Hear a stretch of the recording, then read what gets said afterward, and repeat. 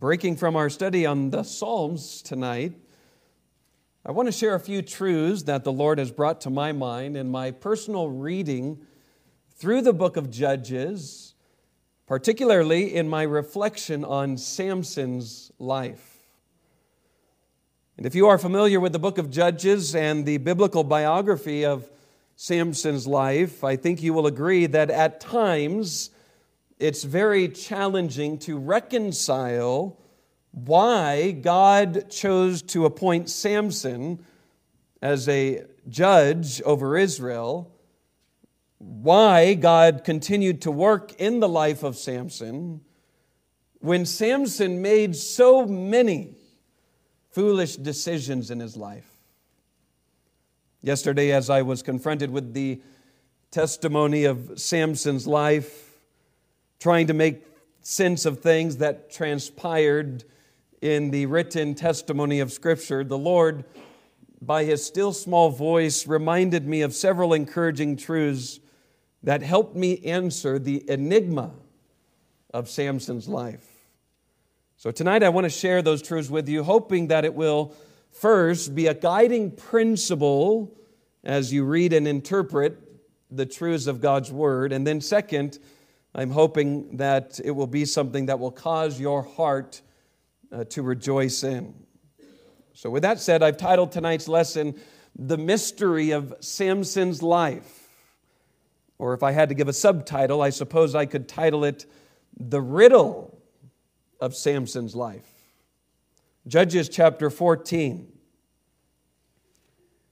And Samson went down to Timnath, and saw a woman in Timnath of the daughters of the Philistines. And he came up and told his father and his mother and said, I have seen a woman in Timnath of the daughters of the Philistines. Now therefore get her for me to wife.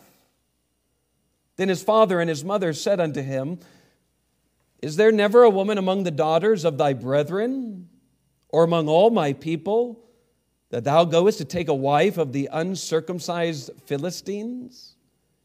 And Samson said unto his father, Get her for me, for she pleaseth me well. But his father and his mother knew not that it was of the Lord that he sought an occasion against the Philistines, for at that time the Philistines had dominion over Israel. Then went Samson down and his father and his mother to Timnath, and came to the vineyards of Timnath, and behold, a young lion roared against him. And the Spirit of the Lord came mightily upon him, and he rent him as he would have rent a kid.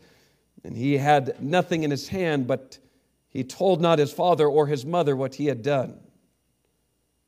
And he went down and talked with the woman, and she pleased Samson well. And after a time he returned to take her, and he turned aside to see the carcass of the lion. And behold, there was a swarm of bees and honey in the carcass of the lion.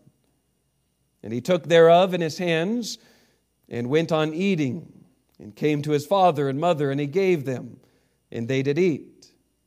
But he told not them that he had taken the honey out of the carcass of the lion. So his father went down unto the woman, and Samson made there a feast, for so used the young men to do. And it came to pass, when they saw him, that they brought 30 companions to be with him. And Samson said unto them, I will now put forth a riddle unto you. If ye can certainly declare it me within the 7 days of the feast, and find it out, then I will give you 30 sheets and 30 change of garments. But if ye cannot declare it me, then shall ye give me 30 sheets and 30 change of garments. And they said unto him, Put forth thy riddle, that we may hear it. And he said unto them, Out of the eater came forth meat, and out of the strong came forth sweetness. And they could not in 3 days expound the riddle. And it came to pass on the 7th day that they said unto Samson's wife, Entice thy husband, that he may declare unto us the riddle, lest we burn thee and thy father's house with fire. Have ye called us to take that we have? Is it not so? And Samson's wife wept before him and said, Thou dost but hate me and lovest me not. Thou hast put forth a riddle unto the children of my people, and hast not told it me. And he said unto her, Behold, I have not told it my father nor my mother. And shall I tell it thee? And she wept before him the 7 days, while their feast lasted. And it came to pass on the 7th day that he told her, because she lay sore upon him. And she told the riddle to the children of her people. And the men of the city said unto him on the 7th day, before the sun went down, What is sweeter than honey? And what is stronger than a lion? And he said unto them, If ye had not plowed with my heifer, ye had not found out my riddle. And the Spirit of the Lord came upon him, and he went down to Ashkelon, and slew 30 men of them, and took their spoil, and gave change of garments unto them which expounded the riddle. And his anger was kindled, and he went up to his father's house. But Samson's wife was given to his companion, whom he had used as his friend. In our first main point, I want us to notice the puzzling riddle of Samson's life. The puzzling riddle of Samson's life. And by riddle, I'm not speaking of the riddle that he's proclaiming to others, but the riddle that he seems to be in Scripture. Here's a man who proclaims riddles to others when his actions appear to be a riddle to us. And the riddle that is presented to us stems from the question, why? Why does God choose to use this man, Samson? Why does Samson, who has been blessed by the Lord, make so many foolish choices? Why? And I suppose we can add to this question the question of how. How are we to make sense of Samson's life? In the light of all that we know about God, in the light of all that we know about the Christian life. I mean, think about it. In Judges 13, we read that before Samson was ever born, God ordained him to be a spiritual deliverer to Israel. Judges 13 somewhat parallels the birth of Christ. God's people were living in a spiritually dark time. An angel of the Lord appears to Samson's mother, who was barren and without child. And at that time, the angel of the Lord promised Samson's mother a son who would deliver Israel out of the hand of the Philistines. And verse 24 of Judges 13 tells us that the woman, Samson's mother, bare a son and called his name Samson, and the child grew, and the Lord blessed him. So God's favor was upon Samson before he was born. God's favor was upon Samson as he was growing to be a man, before he would be the official deliverer of Israel. And then immediately, turning the corner from Judges 13 to Judges 14, immediately we are confronted with Samson wanting a wife from the daughters of the Philistines, which, by the way, was contrary to the law of Moses. It's contrary to God's law. God, through Moses, commanded that God's people should marry within their heritage, their people. And then reading the whole of chapter 14, we have this back and forth, up and down narrative of Samson's life. Samson wants a wife of the Philistines, which is really rooted in what he wants, in what pleases his eyes and his flesh, rather than what God's word has commanded. Samson's parents awkwardly submit to Samson's desire as it is the purposes of God, not knowing that Samson was seeking an opportunity against the Philistines. And then we have this narrative of the Spirit of the Lord coming mightily upon Samson, Samson being played by the Philistines and by his wife while Samson is trying to play the Philistines. And then the Spirit of the Lord coming on Samson again to slay 30 men of the Philistines, and Samson's wife being given over to one of his companions. This is just Judges 14. If you read the narrative of Samson's life in Judges 15 and Judges 16, you will find the same back and forth, up and down, and all around narratives. Samson seeks to visit his wife, chapter 15. Being denied his wife, he burns the cornfields, vineyards, and olives of the Philistines. Samson slays 1,000 of the Philistines with the jawbone of the donkey. You remember, God miraculously provides water out of that jawbone. Samson then becomes romantically involved with a harlot. He falls in love with Delilah. Delilah betrays Samson, which leads to the Philistines gouging out his eyes and making him a laughingstock to the Philistines, his enemies. Which then leads to the Lord answering Samson's prayer. Samson is communing with God in prayer. God answers Samson's prayer and strengthens him one last time to pull down the temple and destroy a great host of the Philistines. This is the puzzling riddle of Samson's life. And it causes us to scratch our heads and ask those questions: why and how? How are we to make sense of Samson being a man of faith? He is called a man of faith in Hebrews chapter 11. Why would God choose to use someone like Samson? The Spirit of God comes on him at one moment, and then the next moment he's doing his own thing. God brings blessing in the life of Samson, and then Samson ends up falling and failing. So there's this back and forth and up and down.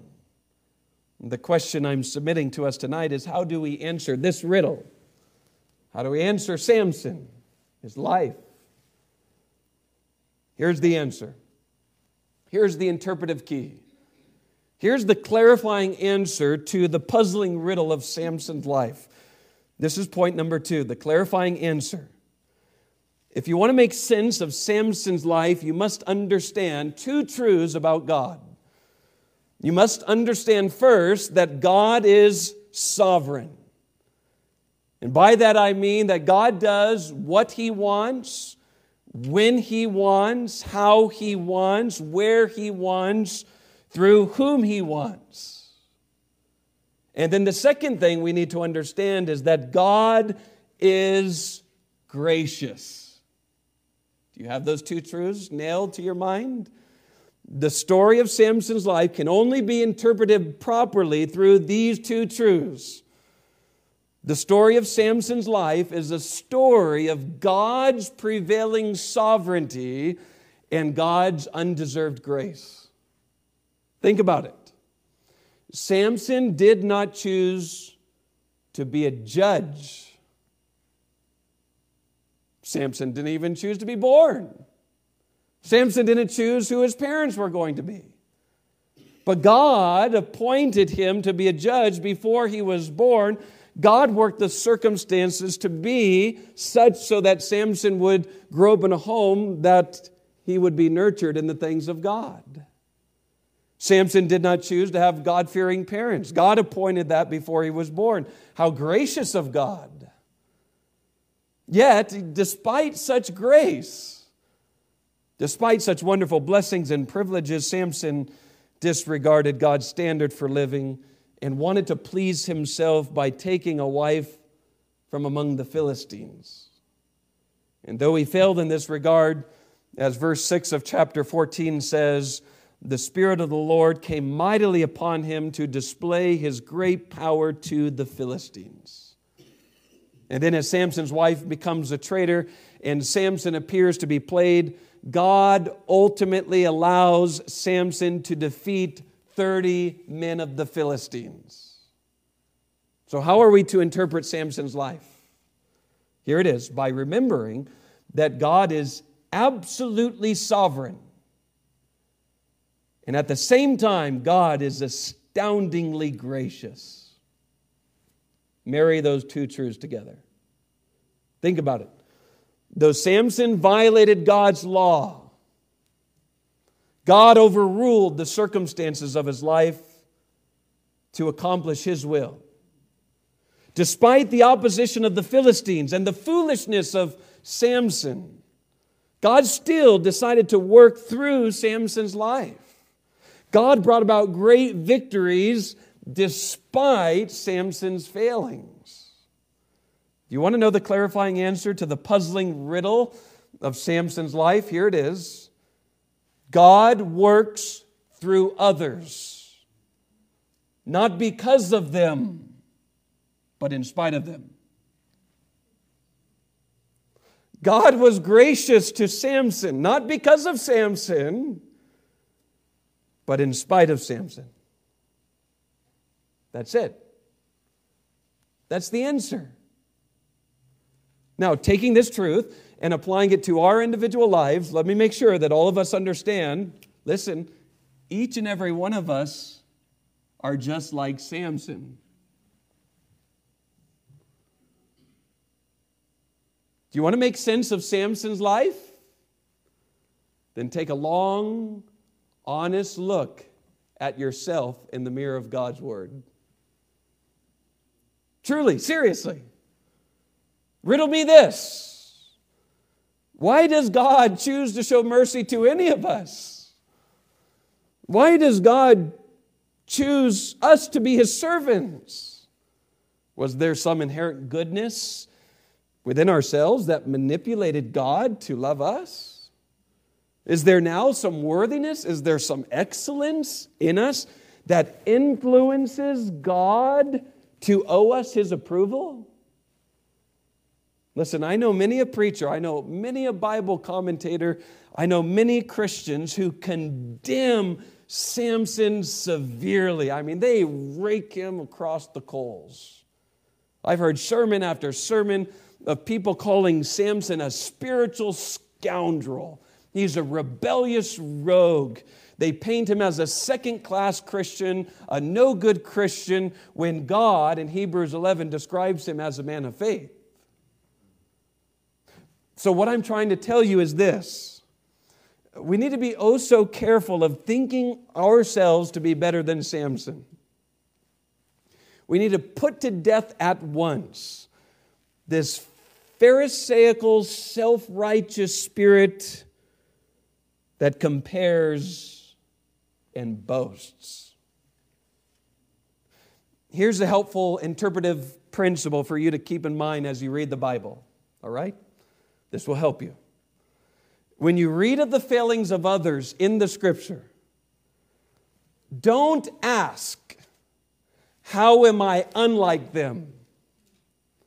Rather ask, how am I like them in their failings? Ask yourself, how am I like Abraham questioning God's purposes? Abraham questioned God's purpose regarding a son. How am I like Abraham in questioning the truth of God's word? How am I like Sarah laughing at God's promises? How am I like Jacob deceiving and trying to take advantage of others? How am I like Israel murmuring and complaining against the goodness and provisions of the Lord? How am I like Moses being impatient toward the murmurings of others?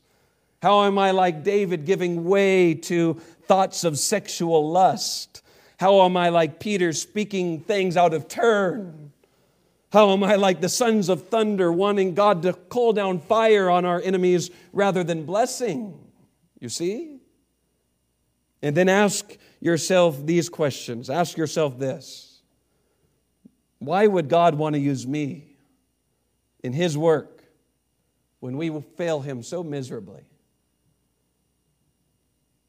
Do we not fail the Lord every day? In thought, in word, in deed. Committing sins of commission, sins of omission. Can you imagine? Can you imagine for a moment? If we had the ability to take down this screen and hook a cable up into your mind and show the church family just what you've thought this last week.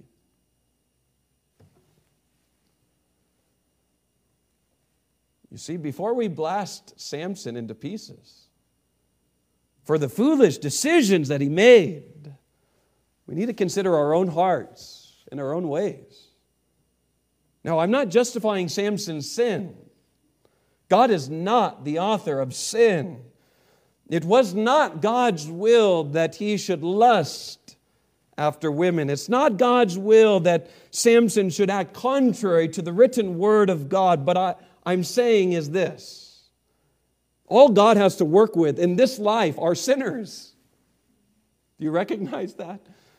All God has to work with are unclean vessels, imperfect people. That's all God has to work with. All God has to work with are messy people who are experts at straying from the Good Shepherd. All God has to work with, even among his own people, are slow learners, prayerless complainers, and unbelieving soldiers. And don't we see this in the lives of Jesus' disciples in the gospel accounts? So let's be honest. Every day we fail the Lord, and we fail him over and over and over. We can say with Paul, right? The things we don't want to do, we do. And the things we know we should do, we don't do. So much time is wasted on earthly things. So much of our heart's affection is stolen away by trivial things. We miss opportunity after opportunity to serve the Lord, to be a witness for his name. We give lame excuses as to why we can't seek God first in his kingdom.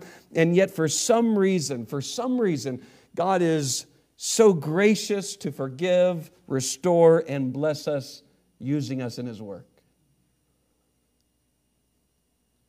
And think about this.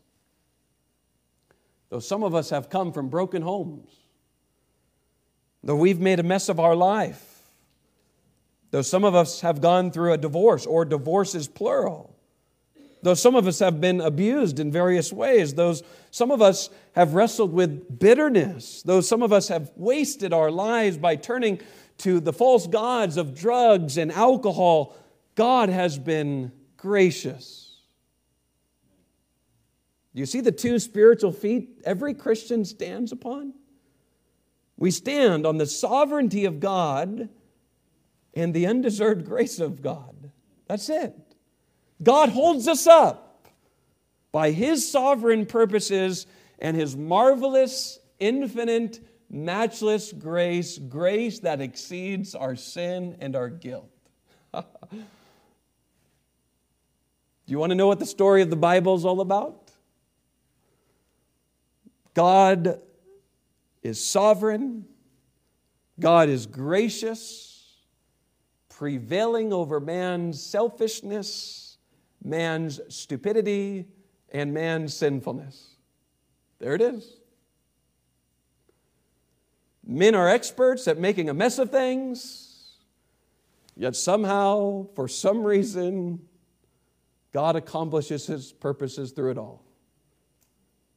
The story of the Bible is God's cause shall prevail despite our flaws. God uses men not because they are good, but because he's good. That's it. And I would encourage you sometime to go back to Judges 13, read the whole account of Samson's life, and view his life through these 2 points. And as you read, don't ask yourself, why would God choose to use Samson? Ask yourself, how am I like Samson? And why would God choose to use me? As you read, notice that God doesn't give up on Samson. Though he falls, Samson gets up. God uses him. Samson perseveres, just like all true Christians do. He gets his eyes off the Lord. He puts them back on the Lord. He gets his eyes off the Lord. He puts them back on the Lord. God mightily uses Samson when his eyes are on him. God disciplines Samson when his eyes are off him. But even when he fails, God accomplishes his purposes. And this is the story of our life. The mystery of Samson's life is the mystery of our life. And the true mystery is, why does God love us? Why does God offer us his salvation? Why does God use us despite our failings? This is the mystery of all mysteries. And it can only be answered in the truths of God's sovereign purposes and God's wonderful grace. So in our consideration of God's grace and sovereignty in our lives, let me conclude with two final points of application. First, knowing that God is gracious, loving, merciful, patient, and kind towards us, it should lead us to a place of repentance. It should lead us to love Him more. Paul asked the Roman church in Romans 6, shall we continue in sin that grace may abound? Because some were of the persuasion that because God is so gracious, then we can just live however we want. Paul answers his own question and says, God forbid, how shall we that are dead to sin live any longer therein? So in other words, Paul is saying, knowing that we are beneficiaries of God's undeserved grace, this should lead us to love Him more. This should lead us to worship Him in spirit and in truth, not to live a life of sin and rebellion. So knowing that God is gracious, loving, merciful, patient, and kind towards us should lead us to repentance. It should lead us to a greater level of obedience in our life. And then second, knowing that God is gracious, loving, merciful, patient, and kind should lead us to be gracious, loving, merciful, patient, and kind towards others.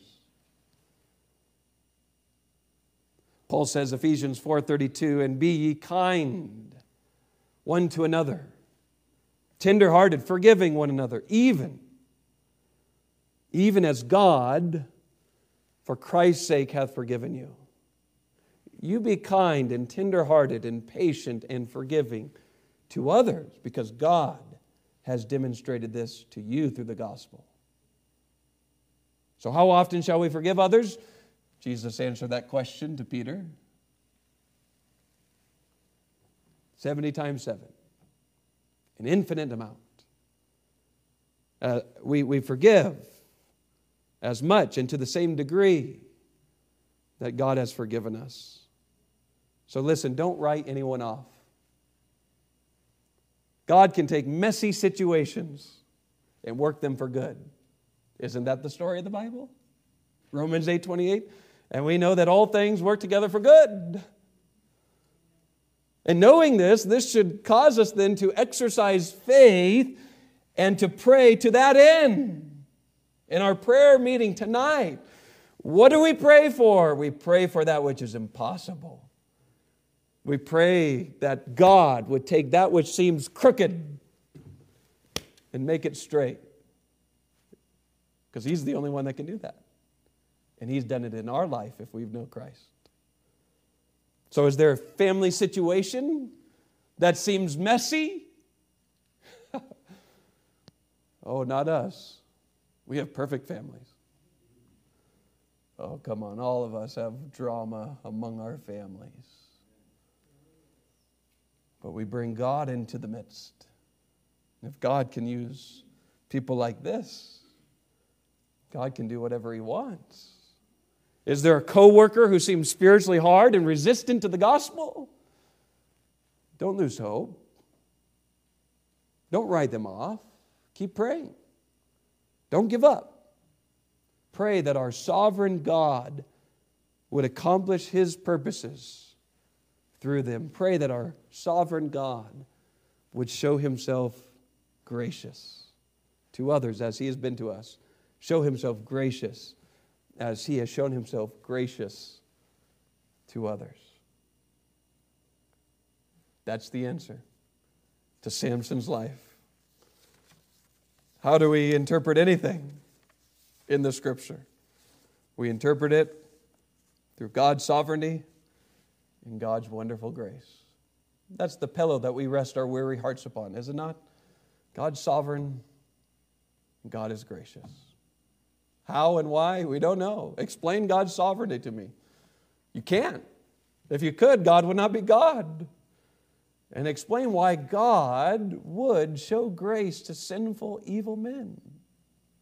Can't answer that either, but God's Word says it's true, so we delight in it. We delight in it.